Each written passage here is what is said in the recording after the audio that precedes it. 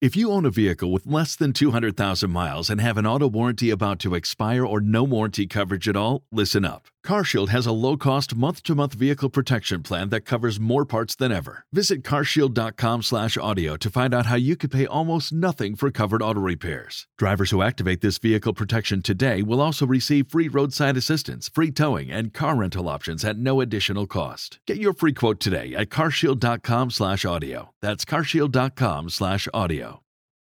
Join us today during the Jeep Celebration event. Right now, get 20% below MSRP for an average of $15,178 under MSRP on the purchase of a 2023 Jeep Grand Cherokee Overland 4xE or Summit 4xE. Not compatible with lease offers or with any other consumer incentive offers. $15,178 average based on 20% below average MSRP from all 2023 Grand Cherokee Overland 4xE and Summit 4xE models in dealer stock. Residency restrictions apply. Take retail delivery from dealer stock by 4/1. Jeep is a registered trademark.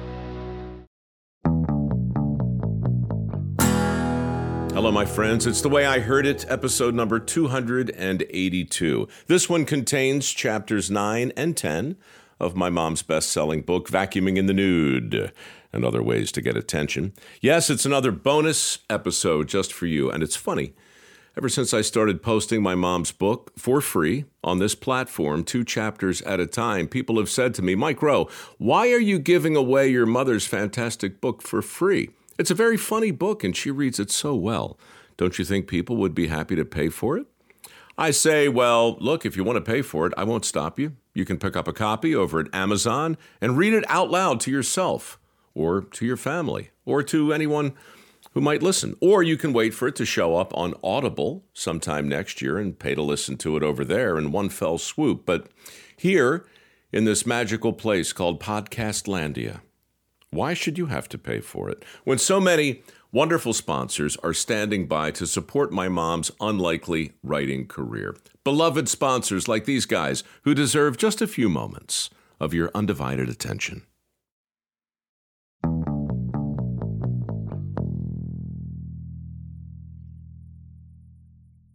Chapter 9, Making a Difference.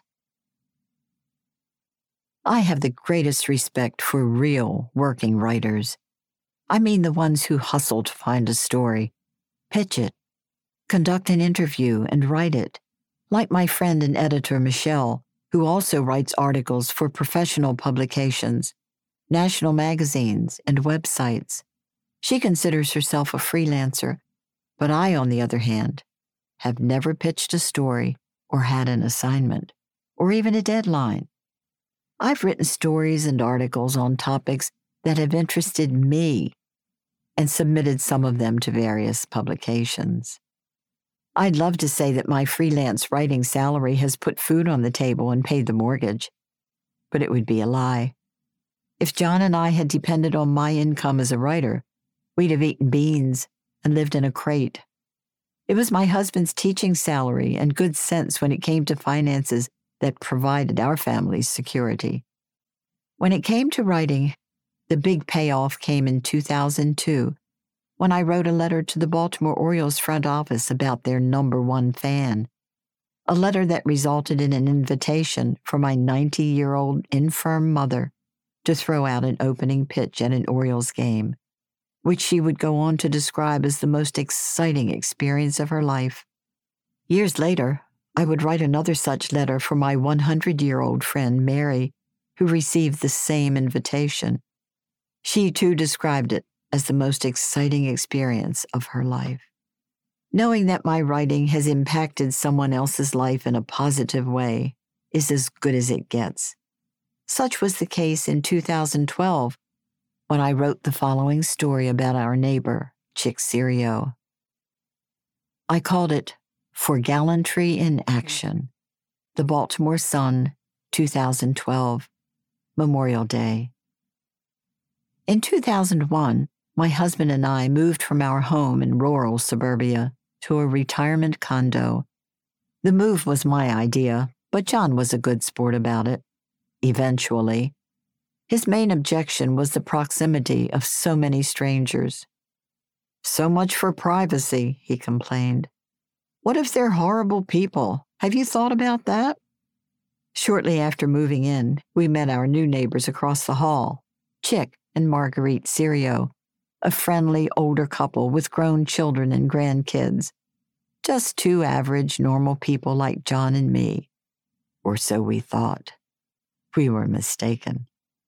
I still remember that day John came barreling through the door, reminiscent of the kids rushing in after an adventure that simply had to be shared. He had news that would elevate Chick Serio's status from that of nice old neighbor to superhero.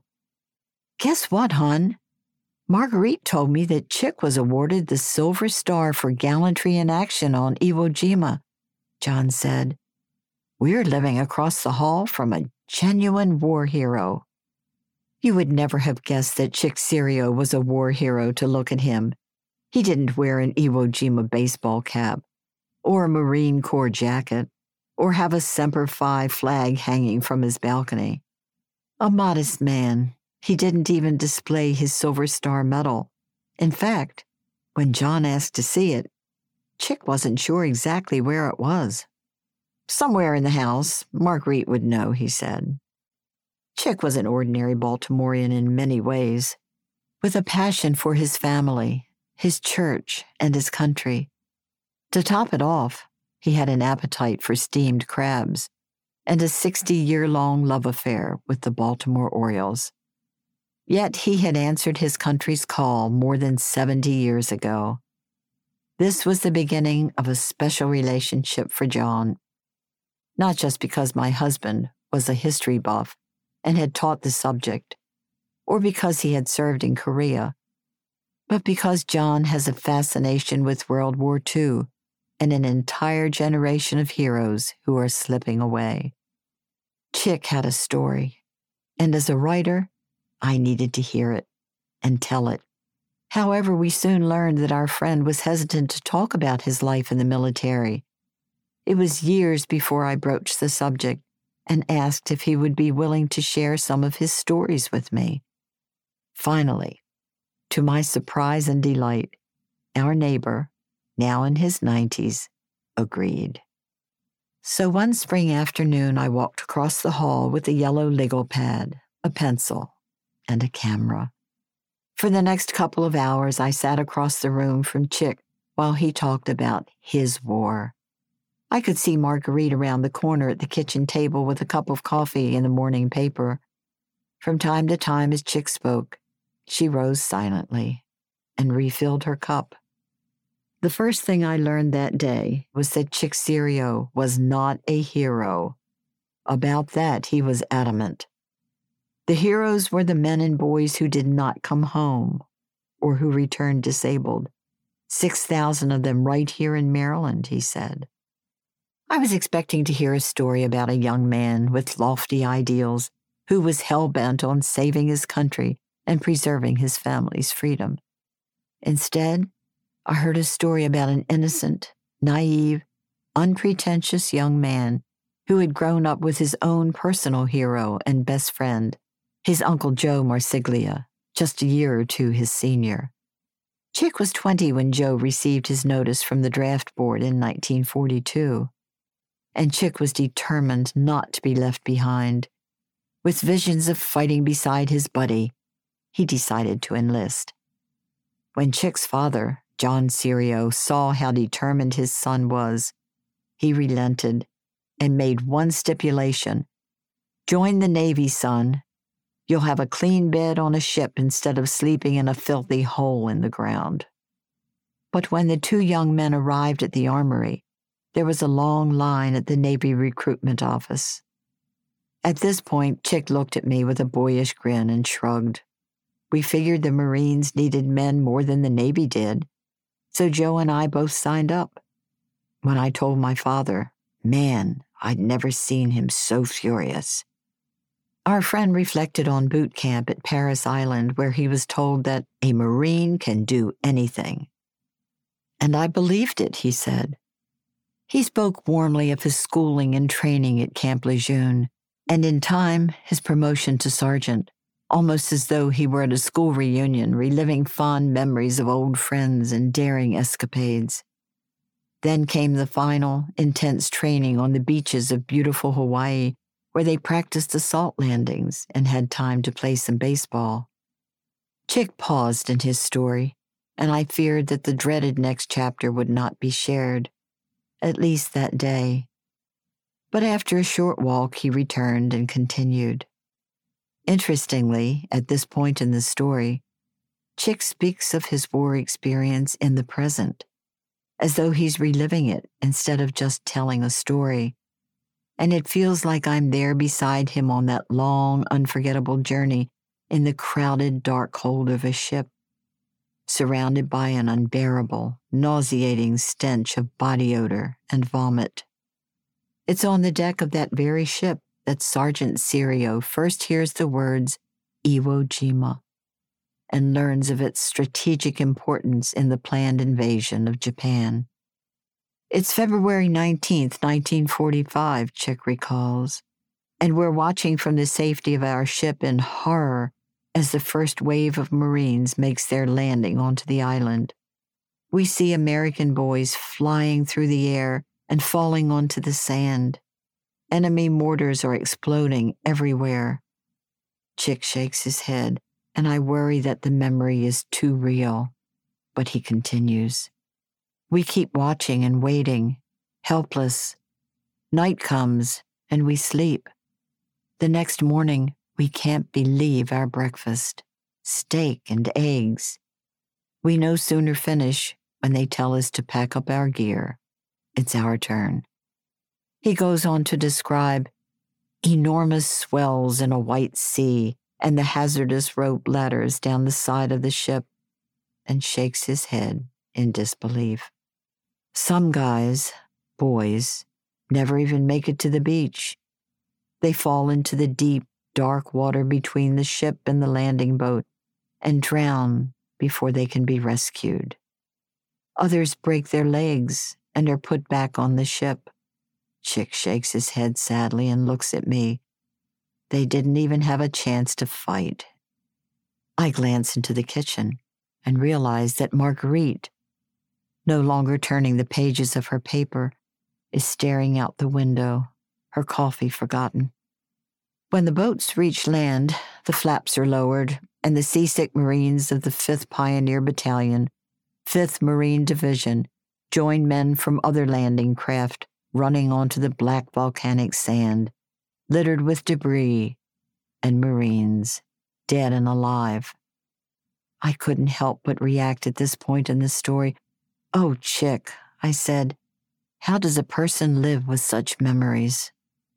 He told me that 67 years later he still awakens from nightmares and relives the terror of life in a succession of foxholes. He spoke of Japanese soldiers emerging from caves, running toward him, screaming, brandishing guns and bayonets, being ready to die, watching a buddy standing up beside him and being shot dead, shooting his gun blindly and knowing he killed men without feeling remorse. He spent 4 days of intense fighting with no chance to even remove his boots or go to the latrine. He used his helmet to soak his sore feet, then as a toilet. Chick spoke of lulls in the fighting, spending quiet moments to reflect on a house in Walbrook, Maryland, taking time to remember the bustling produce stall at Lexington Market that had supported 3 generations of Serios, time to remember his first job at the age of 8, selling grocery bags to shoppers, time to remember Mount St. Joe High School and his Italian father's advice about enlisting, and knowing that he had been right. There was time to ache for family, and most of all, moments to mourn his Uncle Joe, whom he had not seen since basic training, and who lay critically wounded in a hospital. Then came that fateful day on March 26, when his unit was under fierce attack and running out of ammunition. Acting on impulse, Sergeant Serio commandeered a jeep and drove through enemy fire to the ammo dump on the beach, shooting 4 enemy soldiers along the way. At the dump, a sergeant and the major in command refused his request for more ammo. In desperation, Chick leveled his rifle at their heads and yelled, Men are dying while we're talking. The major and sergeant backed down, and Chick's men loaded the jeep with ammunition. He later learned that, as a result of his actions that day, a U.S. assault team was able to successfully counter the Japanese attack. Sergeant Charles A. Serio received the Silver Star for valor in recognition of his resourcefulness in the closing battle for Iwo Jima. As I left the Serio house that day following my interview, Marguerite followed me into the hall and told me something that was hard to believe. Peggy, Chick has never ever talked about his war experience. In 70 years, she said, shaking her head. I have never heard these stories before today. I just figured he'd moved on and forgotten them. He was busy earning a law degree, then starting his own insurance agency and supporting a family of 6. Anyway, thank you, Peggy, for giving me a chance to finally know what it was like. I can't wait to read your story. When the story was published, my email address was included at the end, in keeping with the Sun's policy. As a result, the following day, my inbox was flooded with messages. Some were for me, but the majority of them were for Chick, filled with praise and gratitude for his service. Some were from strangers. Others were from relatives, friends, and colleagues. The Serios, like many of their generation, were not up on computer technology in 2012. So John and I invited them to our condo that Memorial Day afternoon for lunch. Chick wore his Marine uniform for the occasion. He was surprised that almost all of the buttons could fasten. After lunch, John brought his laptop to the dining room table, and for well over the next hour, Chick and Marguerite sat transfixed with glistening eyes as he read dozens of emails from admirers, as well as old friends. Chick spoke of his strong faith in the Lord that brought him through the turmoil of war and its aftermath. He expressed how fortunate he felt to have lived to see the National World War II Memorial in Washington, D.C., and to witness the resurgence of interest in all things World War II, especially movies and best-selling books. Most of all, Chick was grateful that his Uncle Joe had survived his serious injuries and returned home to a full life, despite being terribly disfigured by enemy fire. As they left our house, Chick hugged me and said, "Thank you. This has been the best Memorial Day of my life." There were actual tears all around. Like many other 93-year-old men, our friend and neighbor was feeble and bent, and still, we looked up to him. I was grateful for 2 things that day: the greatest generation who fought the good fight so that others could live peacefully, and the privilege of making a difference in the life of one so deserving. Join us today during the Jeep Celebration event. Right now, get 20% below MSRP for an average of $15,178 under MSRP on the purchase of a 2023 Jeep Grand Cherokee Overland 4xE or Summit 4xE. Not compatible with lease offers or with any other consumer incentive offers. $15,178 average based on 20% below average MSRP from all 2023 Grand Cherokee Overland 4xE and Summit 4xE models in dealer stock. Residency restrictions apply. Take retail delivery from dealer stock by 4/1. Jeep is a registered trademark. Chapter 10. The shorter and the plainer, the better. I'm not known for long, complex sentences like Charles Dickens or William Faulkner wrote. Not that I would presume to compare my work to theirs, not by a long shot. In general, I follow the advice of Beatrix Potter: the shorter and the plainer, the better. And Mark Twain, who said, "As to the adjective, when in doubt, wipe it out." My literary references are more likely to come from Winnie the Pooh than from Homer. The following true story was a joy to write. Simple and straightforward, it is a reminiscence with my favorite and most beloved characters. I think that Mark Twain and Beatrix Potter would find it acceptable. I know that my children will. It has lived only on my computer until now. I call it A Gentleman of Note. It was 1972 when the old man stood in our living room peeling off layers of clothing, the way one might peel layers from an onion. Hat, glove, another glove, overcoat, scarf, sweater, vest, and all of it smelling of wood smoke. Our three sons stared as if Mr. Kirk were a magician hired to entertain at a birthday party, juggling bowling pins in the air or pulling colored scarves from his pockets.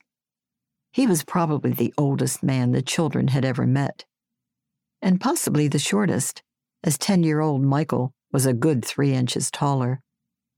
As they watched, mesmerized, they sniffed the air, which was oddly reminiscent of a smoldering campfire. We would learn that Mr. Kirk heated his house with a wood stove, and we came to associate him with that aura. Even in the summer, his clothing seemed to exhale the odors of smoke and creosote. "All right," I said, breaking their trance as the striptease ended. "You boys can get started on your homework now. I'll call you when it's time for your lesson. Phil, you'll be first, right after me, so don't go far."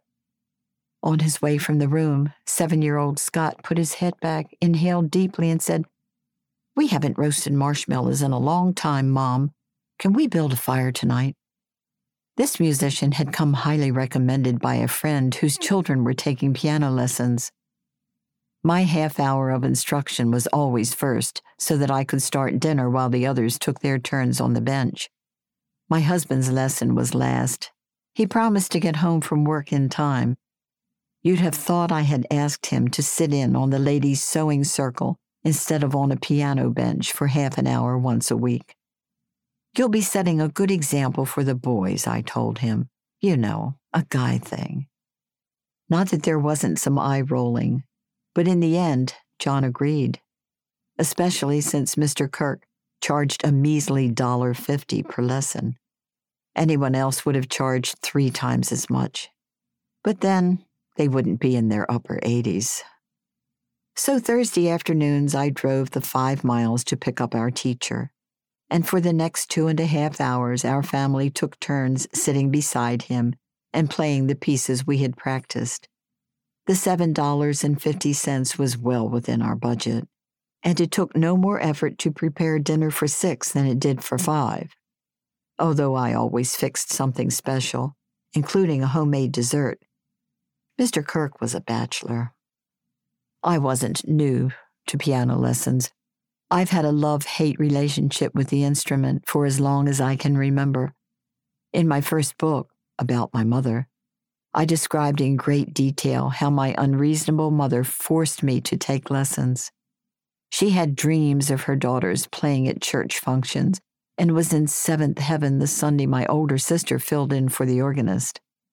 For 6 years, I trudged to the Elmwood Piano Studio every Tuesday afternoon and humiliated myself for an interminable half hour.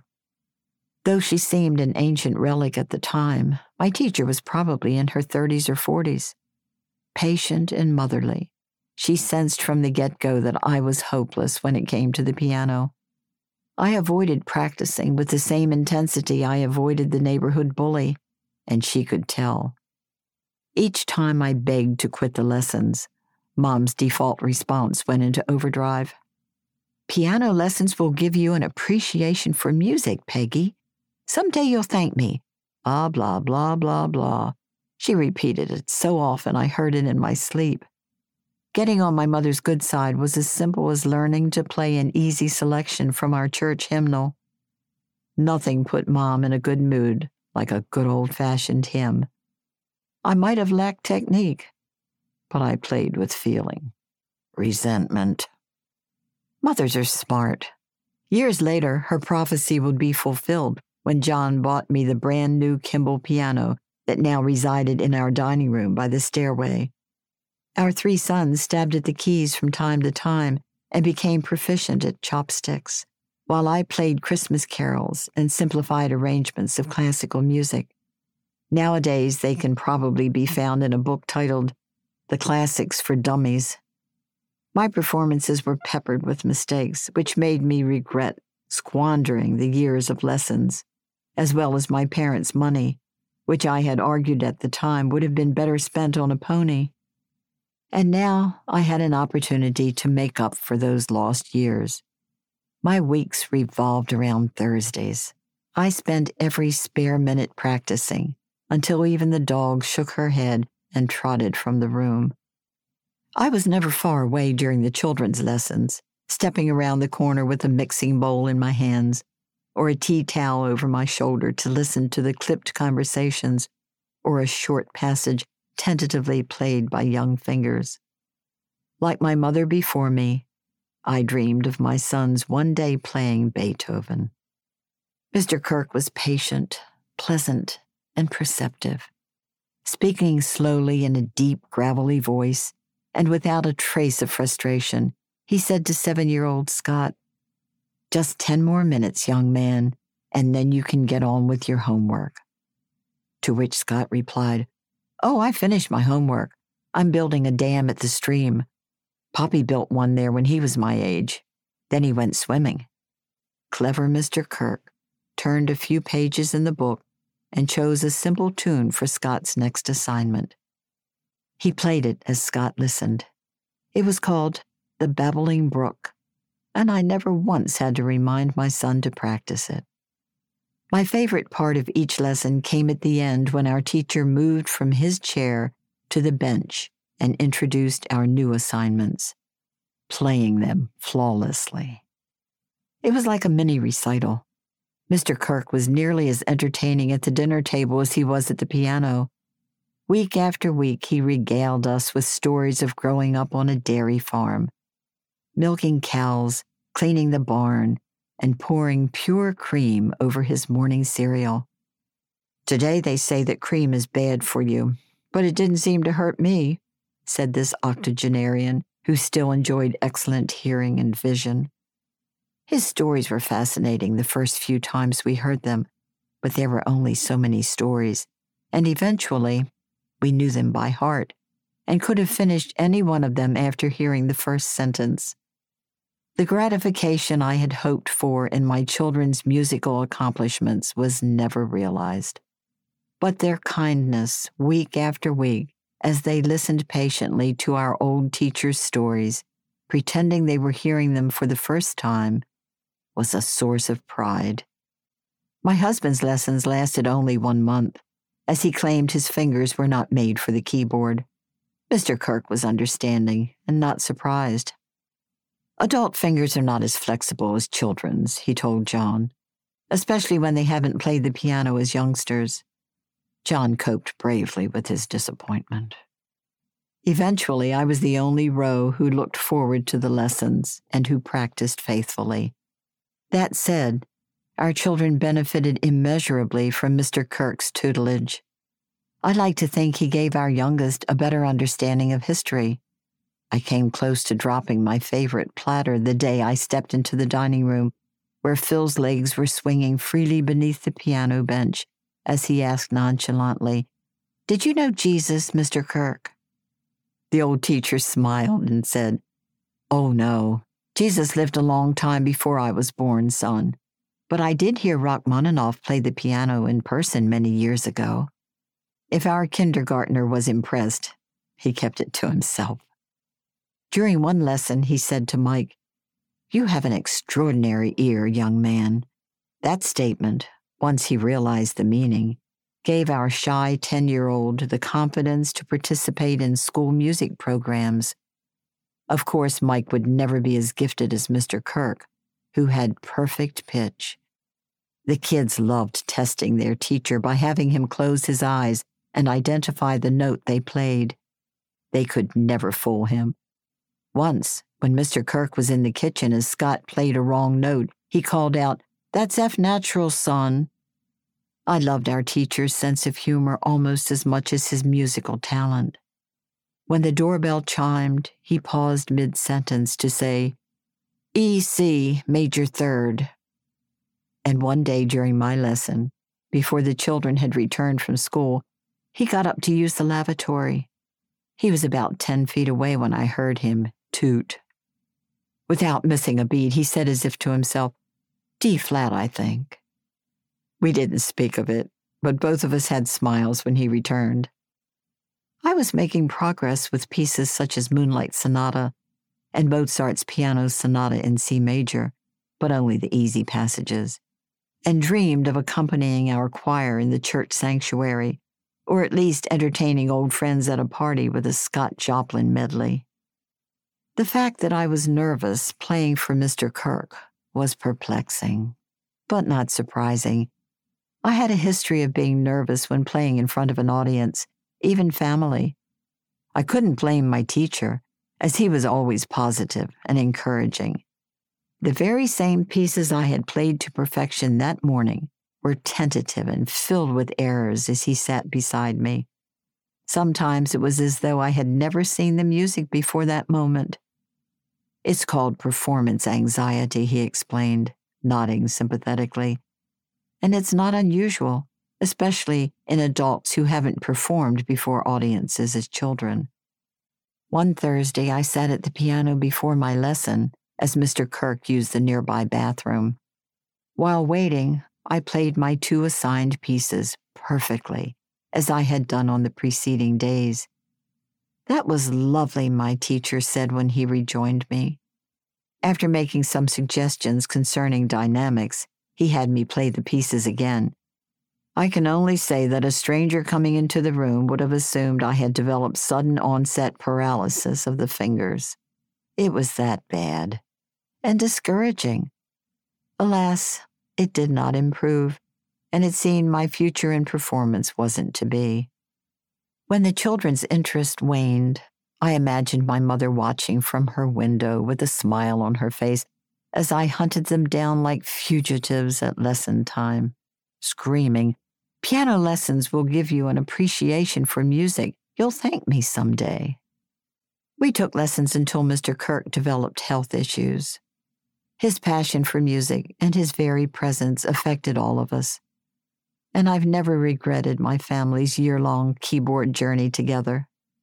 It did indeed contribute to my children's appreciation for music. I've been reminded of it frequently through the years. Like the day John and I shopped at Phil's secondhand bookstore to the accompaniment of Vivaldi's Four Seasons playing in the background, or the day I climbed into Scott's pickup and the speakers blared Beethoven's Minuet in G major. "Oh, Scott," I said, "I always dreamed you would play Beethoven for me one day." And who could forget that episode of Dirty Jobs, where Mike cleaned a massive pipe organ in a Philadelphia church, then proceeded to play a few measures of a favorite classical piece. The only 3 measures he knew, most likely, but fans were impressed. I occasionally play simple hymns for our church's evening events. The friendly group adjusts their expectations and continues singing when I lose my place. They chalk it up to nerves, and rightly so. During the COVID-19 quarantine, church friends have been impressed by my Zoom accompaniments. I don't tell them my secret, that I practice endlessly, then pre-record the selections on my keyboard. When the time comes, I sit on the bench with the computer camera behind me, push the play button, and move my hands over the keyboard with confidence. Not once do I land on the wrong key. Somehow, I think Mr. Kirk would approve.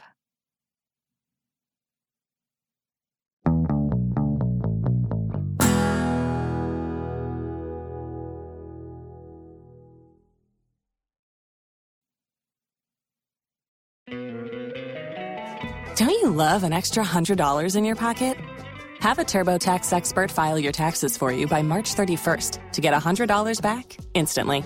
Because no matter what moves you made last year, TurboTax makes them count. That means getting $100 back and 100% accurate taxes, only from Intuit TurboTax. Must file by 3/31. Credit only applicable to federal filing fees with TurboTax full service. Offer can be modified or terminated at any time. Before Shopify, were you wondering, where are my sales at? Now you're selling with Shopify, the global commerce platform supercharging your selling. You have no problem selling online, in person, on social media, and beyond. Gary, easy on the cha-ching. Oh, sorry, but my Shopify sales are through the roof. Start selling with Shopify today and discover how millions of businesses around the world use Shopify to ignite their selling. Sign up for a $1 per month trial period at shopify.com/listen. Shopify.com/listen.